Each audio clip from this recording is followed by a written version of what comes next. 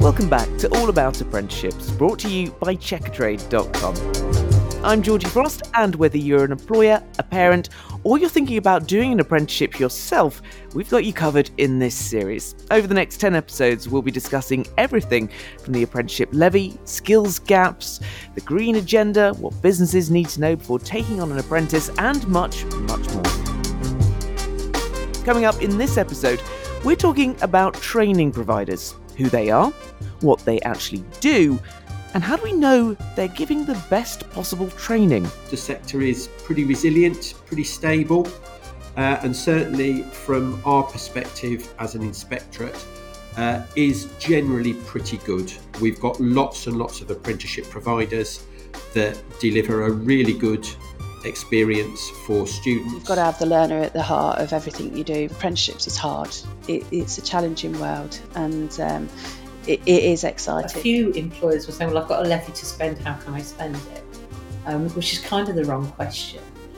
What you should be saying is, how can I use my apprenticeship levy to fill the skills gaps that I've got? Jill Whittaker is the CEO of HIT Training, the market-leading expert apprenticeship and training provider for the UK's hospitality and catering industry. Kate Taylor is the Apprenticeship Operations Manager at City and Guilds Electrical Training. And to fill us in on quality control, we've got Paul Joyce, Ofsted's Deputy Director for Further Education and Skills, and Richard Bemble, a Specialist Advisor in Policy, Quality and Training at Ofsted. Welcome to you all. Thank you very much for joining us. Jill, to you first, very broadly, if you would, what does a training provider actually do? And how do you at HIT Training work with learners? Okay, well, we've been doing this for quite a long time. So I'm sure all training providers do things slightly differently. Our modus operandi is that we work with employers to provide them with the skills training that they need for their staff. So that's about getting the staff up to speed and as efficient as they possibly can be to make the business better. From the employer's perspective, from the learner's perspective, what they're doing is they're building their skills to be able to make sure that they can be fully employed, be as good as they can at their job, get paid properly. And for many of them, it's a career, a long-term career prospect. So they're looking at potentially 1, 2, maybe 3 apprenticeships that will take them all the way from a beginner in their job to all the way through to complete expert and leader in that sphere. Give me some solid examples, if you would, about exactly what you do to achieve those aims. Exactly. Okay, so a new employer approaches us and says, we'd really like to take on an apprentice, but we're not sure what we do. So we go and talk to the employer and we'll undertake what we call a training needs analysis, so we can understand where the skills gap are within their business. And then we'll advise them on the sort of apprenticeships that might be suitable for them. At the same time, we'll look at the staff they've got already, because not all apprentices are going to be brand new to that employer. Some people will have been there for weeks, months, or even years. But an apprenticeship might be suitable to fill a skills gap for an individual. And equally, we'll help them. If they want to bring in people from the outside, we'll put them in touch with the right people to make that happen. Kate, you're the Apprenticeship Operations Manager at City and Guilds Electrical Training. In your view, what sets a good training provider apart from a not so good one? Quality. So a clear curriculum and delivery plans with solid intent, really. Sector specialist trainers who can implement learning effectively and by demonstrating positive behaviours.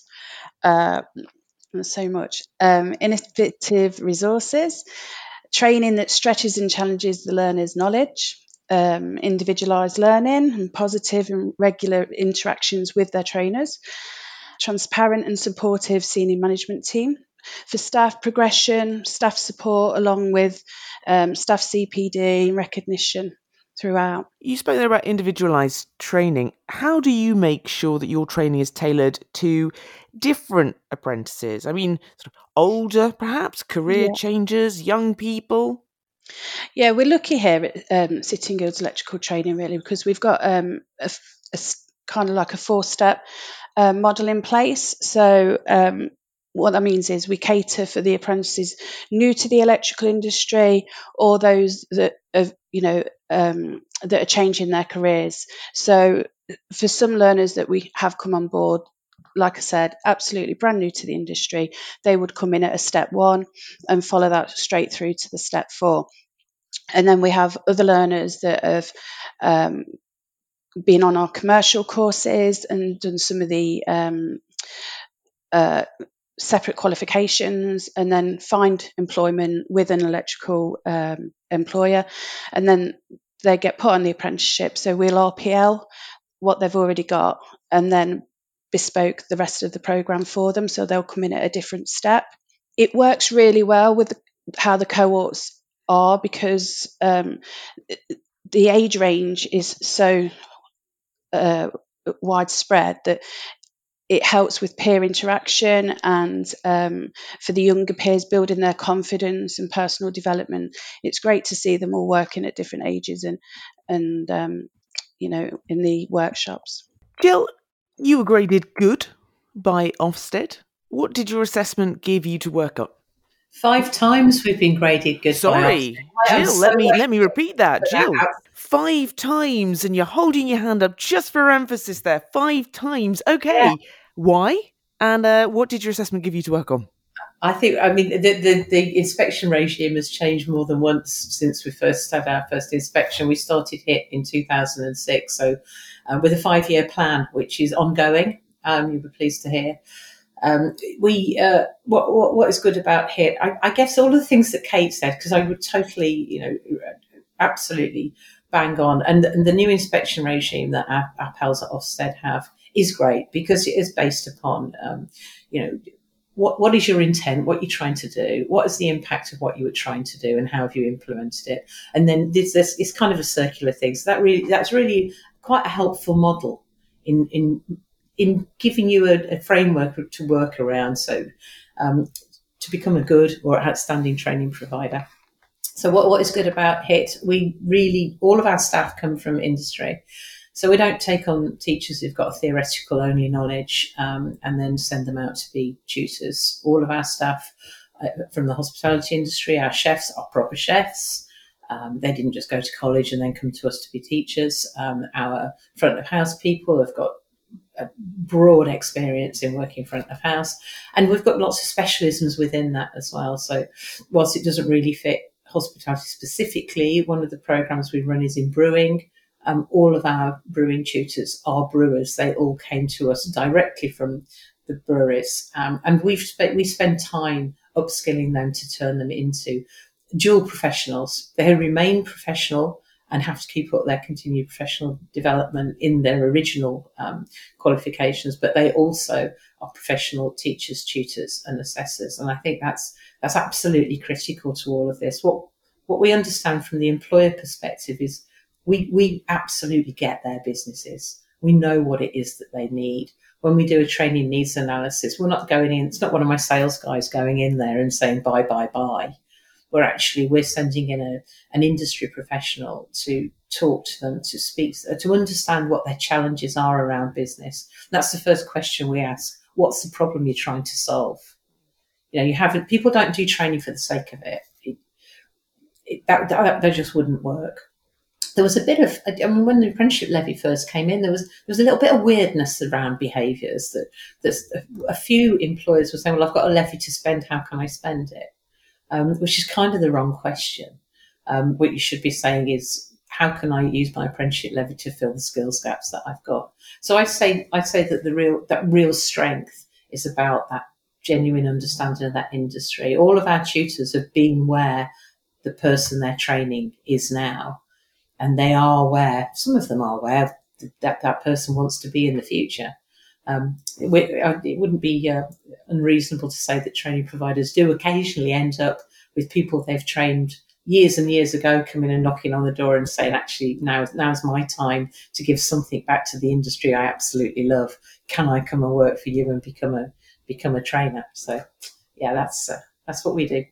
Kate, you're nodding along there. Something you agree with? Are you seeing that too? Oh, yeah, I've been in the industry for 16 years. I've seen it quite often. You've both been, sounds like, I think, Jill, you said you started up about 17 years ago. Kate, you've been in the industry 16. How have you seen it change in terms of what's being offered for apprentices, the regulation, the training provider point of view, all of these sorts of things. How have you seen it changed? It's changed hugely. When I first joined, I was originally at an organisation called Hospitality Plus, which was inspected. There was no Ofsted in those days. We had the Adult Learning Inspectorate, which everybody else on this call is way too young to remember. But that was the regime, and the funding was via training enterprise councils dotted around the country. We had 30 some odd different contracts that were all run slightly differently.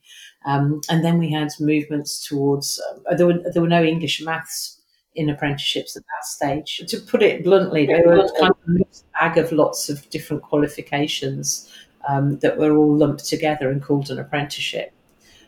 There was no minimum length of stay on those apprenticeships. There was no requirement for X percentage of time to be spent off the job training. The funding was for 16 to 18-year-olds was fully funded, and everything else required a 50% contribution from employers. So that's very different to today. Today, the apprenticeship levy will cover the entire cost of the apprenticeship. If you're a non-levy payer, then quite often you can get a funding transfer to pay for your entire cost. And if you can't, your cost is only 5% of the total cost of the provision. So that makes it much more accessible for employers. The 20% off the job training, and so it's a bit of a strange way of explaining it, because it doesn't really mean off the job training. It can be whilst you're at work, but away from your normal day-to-day workplace.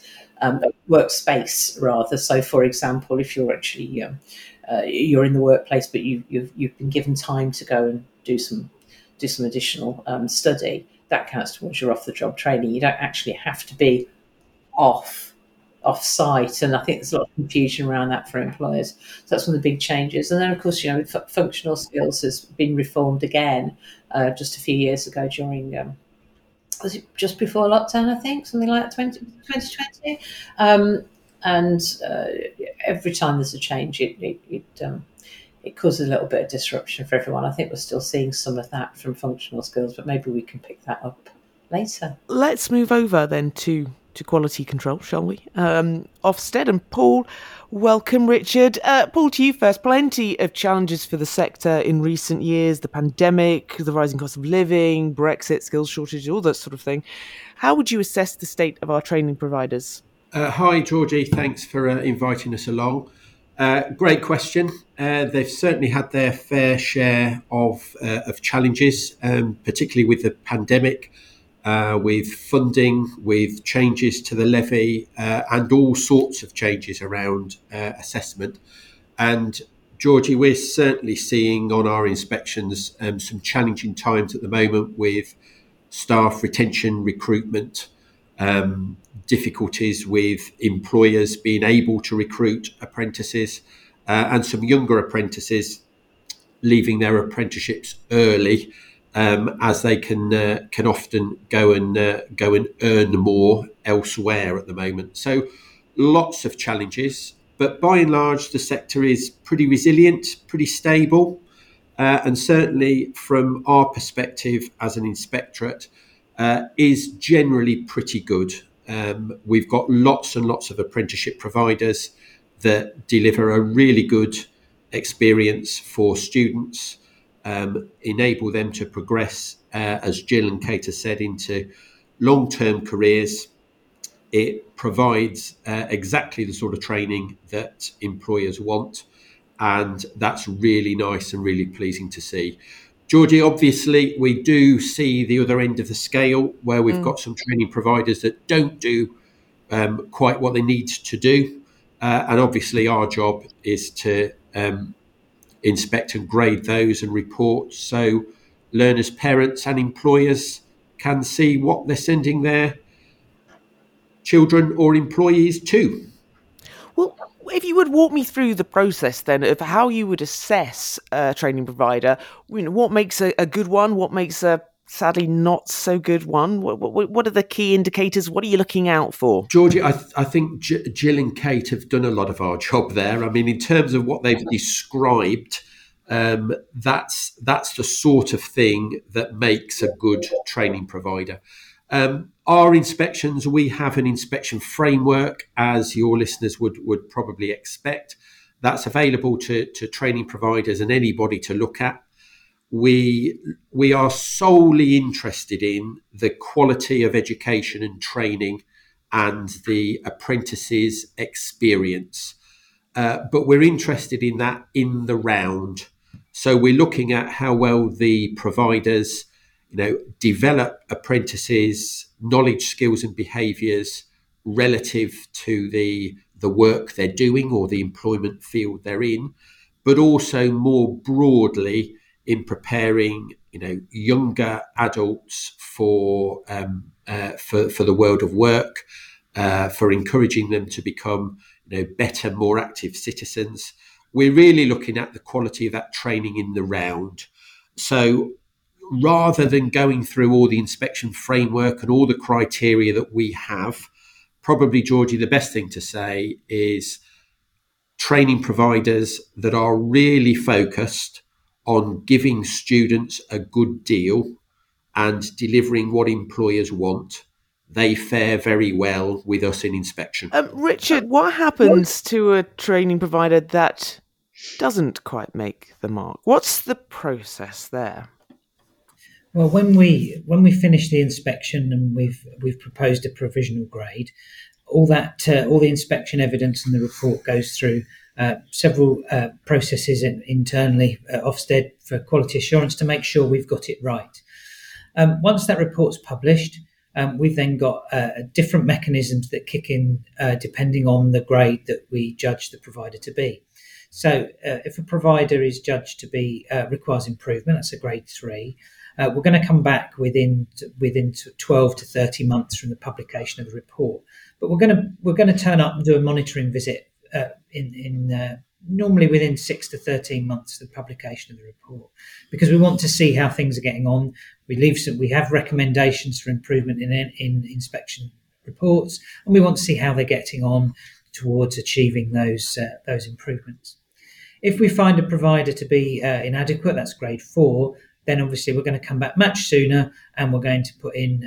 We usually put in more monitoring visits to check the progress towards getting high quality education and training in place.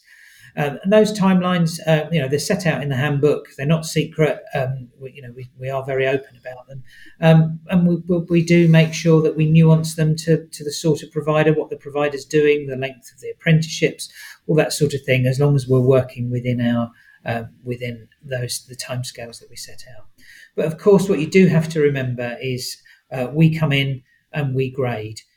There are various other bodies and agencies and government departments that are interested in those grades, and sometimes they take actions that are outside of our jurisdiction as a result of the inspection judgments that we make. How is that feedback delivered? The feedback happens right the way through an inspection. Our deep dive methodology, which is the way we go and collect evidence, the way that's set up, the way that was designed, is that we work with a leader or a manager from the provider while we're out there while our inspectors are out there inspecting. So they see what we see. And therefore, there's conversations that go on after each inspection activity between the individual inspector and their link curriculum, subject, link manager, whatever their job title is. We then have team meetings each day where inspectors come around the table and they feedback the key points of evidence that they've seen during the day. So the all important nominee, the person in the training provider or in the organisation we're inspecting, hears all of that. They should have heard all of that through the deep dives, through their link managers.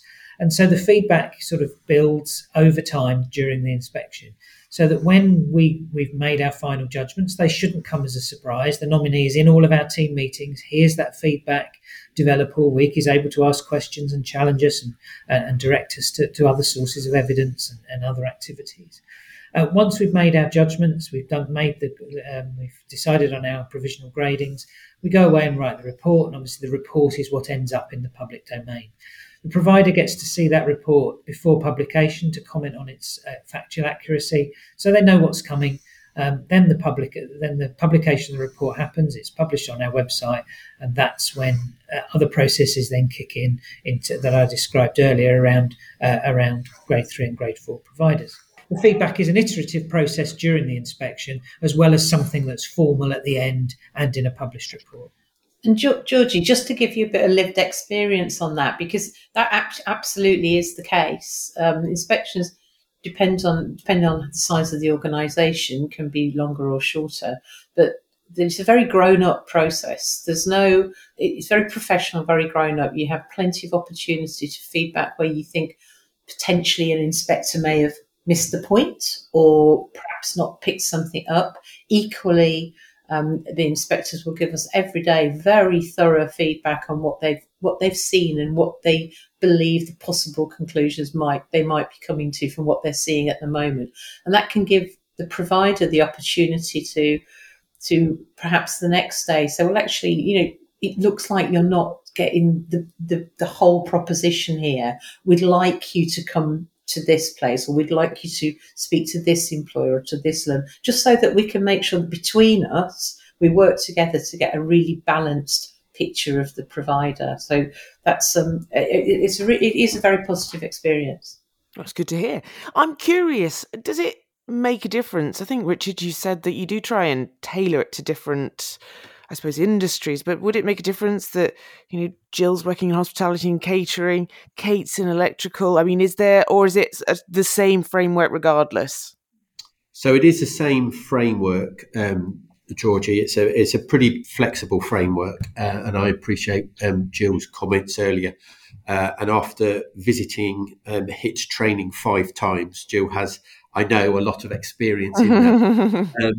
But what we do, although it's a standard framework with the same criteria for the grades that we award, this is about, as Richard has said, it's about professional discussion, professional dialogue. So the composition of our inspection teams is what we tailor. So, for example, when we go to HIT training, I am very likely to send people with experience and expertise within the hospitality sector. If we go to visit, or when we go to visit Kate and her colleagues, we're likely to have somebody with an electrical or a construction background on the team. So that won't be all inspectors having that experience, Georgie, but there will be some relevant sector experience or expertise. But the key thing, as Jill has said, it's professional discussion, it's professional dialogue. Our inspectors are there for 3, 4, 5 days, depending on the size of the provider. It's a relatively short time to have to do a lot of work to look at how well leaders and managers plan the programs, how well the teachers and trainers deliver, how well communication works between employers and the provider. So there's a lot to do. And we do rely, as Richard said, on the provider's nominee to help us understand how those different training providers work. And on the whole, as I say, I'm very pleased to say it works really well. It's a positive experience. It provides some good, reassuring feedback to providers to endorse their own internal QA systems, and does end up with some good recommendations for improvement. Does the quality of training come down to people or processes? Well, that's a good one. I think it's a bit of both, to be honest. Systems and processes obviously have their place, and good, well-designed systems and processes do help. There's no doubt about that. So if you've got good MIS systems, if you've got robust systems for tracking and monitoring learners' progress, undoubtedly that helps, and we find that in good providers. Georgie, I think it does primarily come down to the people, and I would hope Jill and Kate would agree.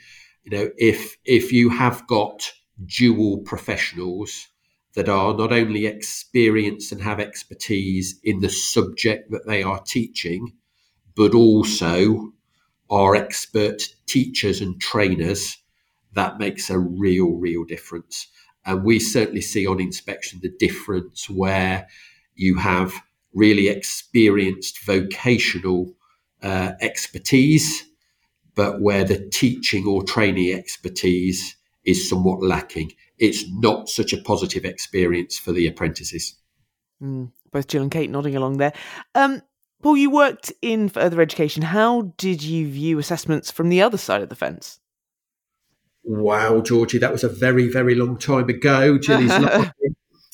Jill was very kind earlier, saying nobody was old enough to remember the Adult Learning Inspectorate. I actually was an Adult Learning Inspectorate inspector. So that's how far back I go, Jill. Georgie, things have changed in terms of assessment quite significantly. You've heard Kate and Jill talk about frameworks as opposed to standards. So frameworks, as well as lots of further education courses when I was in college, were primarily assessed by the teachers or trainers that delivered the course.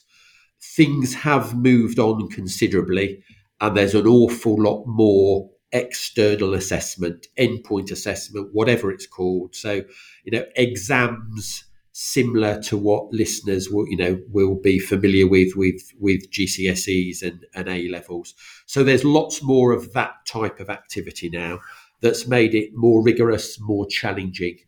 So things very different now.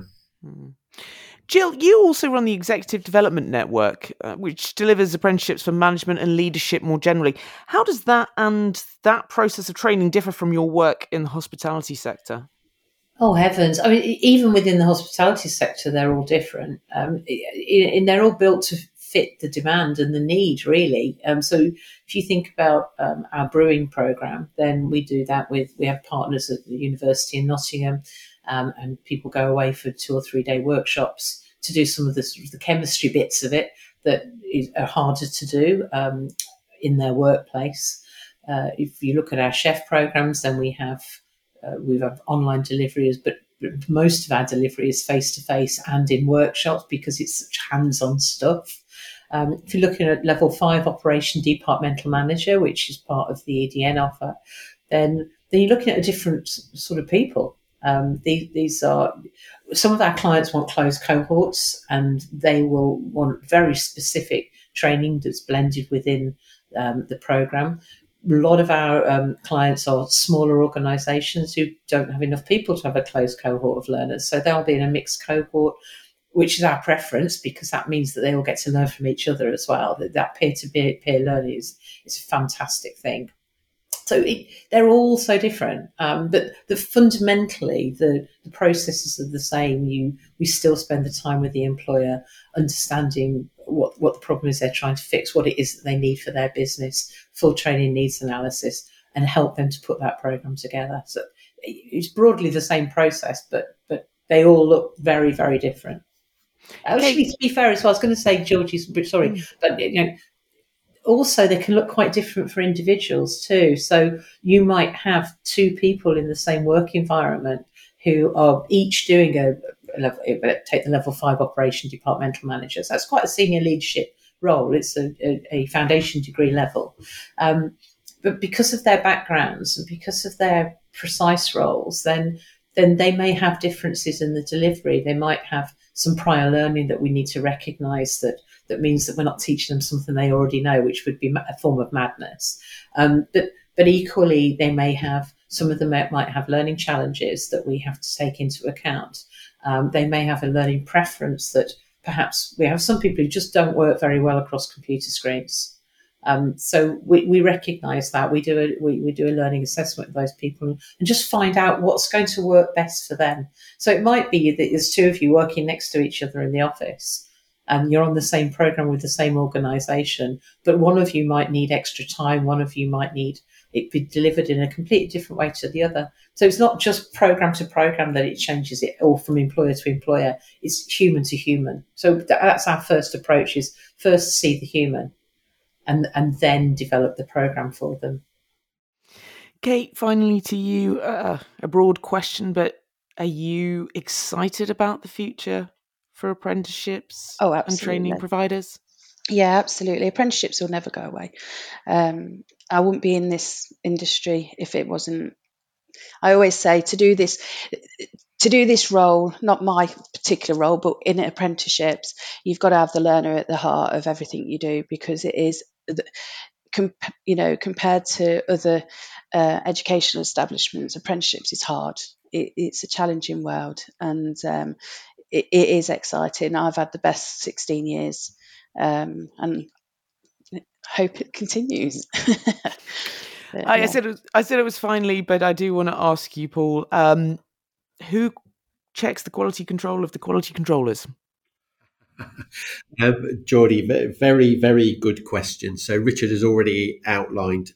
Internally, we have lots and lots of quality assurance and moderation processes that do take place.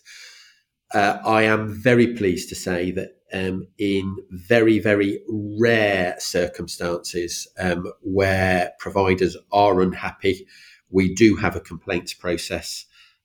So we will investigate complaints, and if providers are still unhappy, there is an adjudication process after that. Fortunately, those cases where that happens are very, very rare. Right, that's it. Thank you very much to Kate, Jill, Richard and Paul, and to you for listening to this episode of All About Apprenticeships. If you want to get in touch to have your say on anything we've been talking about today, you can find more on Checkatrade's new apprenticeship and skills channel, aboutapprenticeships.com. And if you're engaging on social, just use the hashtag AllAboutApprenticeships. And if you've enjoyed this episode, please do leave a rating and hit subscribe. It helps other people find us.